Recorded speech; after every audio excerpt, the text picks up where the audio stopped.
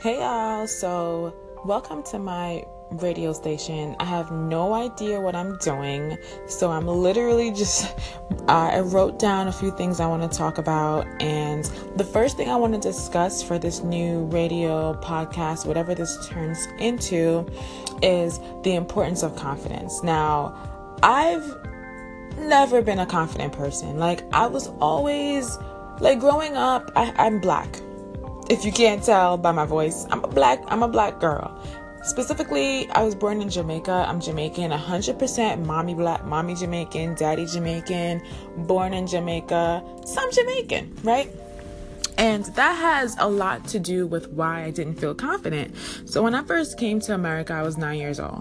And the kids made me feel like an outsider. My accent was funny. I came here talking patois, and they was like, kids are brutal. Everyone knows this. We all go through that hazing stage if you weren't born in America, where kids just don't understand you. So they immediately write you off as weird or different. And that makes you stand out in a negative way. So when I got here, kids just did not accept me because of who I am. To add to that, I have a larger nose. My nose is very wide and flat.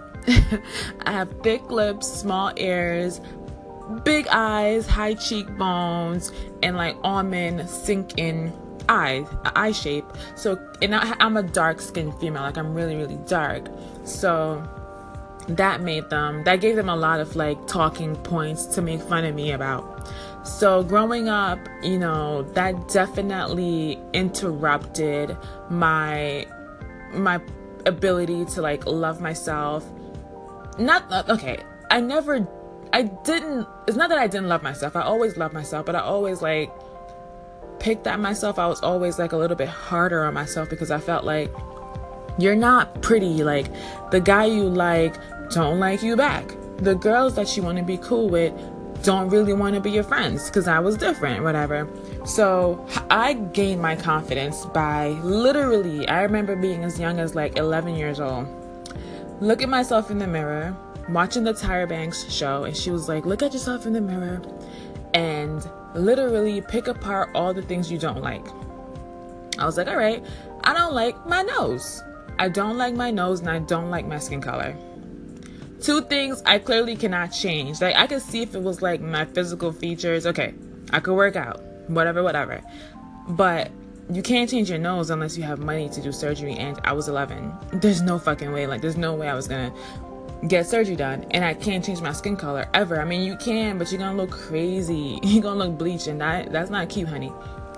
So there's two things that I did not like, and I'm like, fuck. Okay, now I'm being forced to I'm gonna force myself to learn to like these things about me. So I literally started looking myself in the mirror every day, and I'm like, I like my nose. I like my nose. Each day I was like, I like my nose, right? And it got to a point where now when I look in the mirror, I see that my nose is larger, but I'm cute. I've accepted the fact that I'm a cute female. I'm good looking.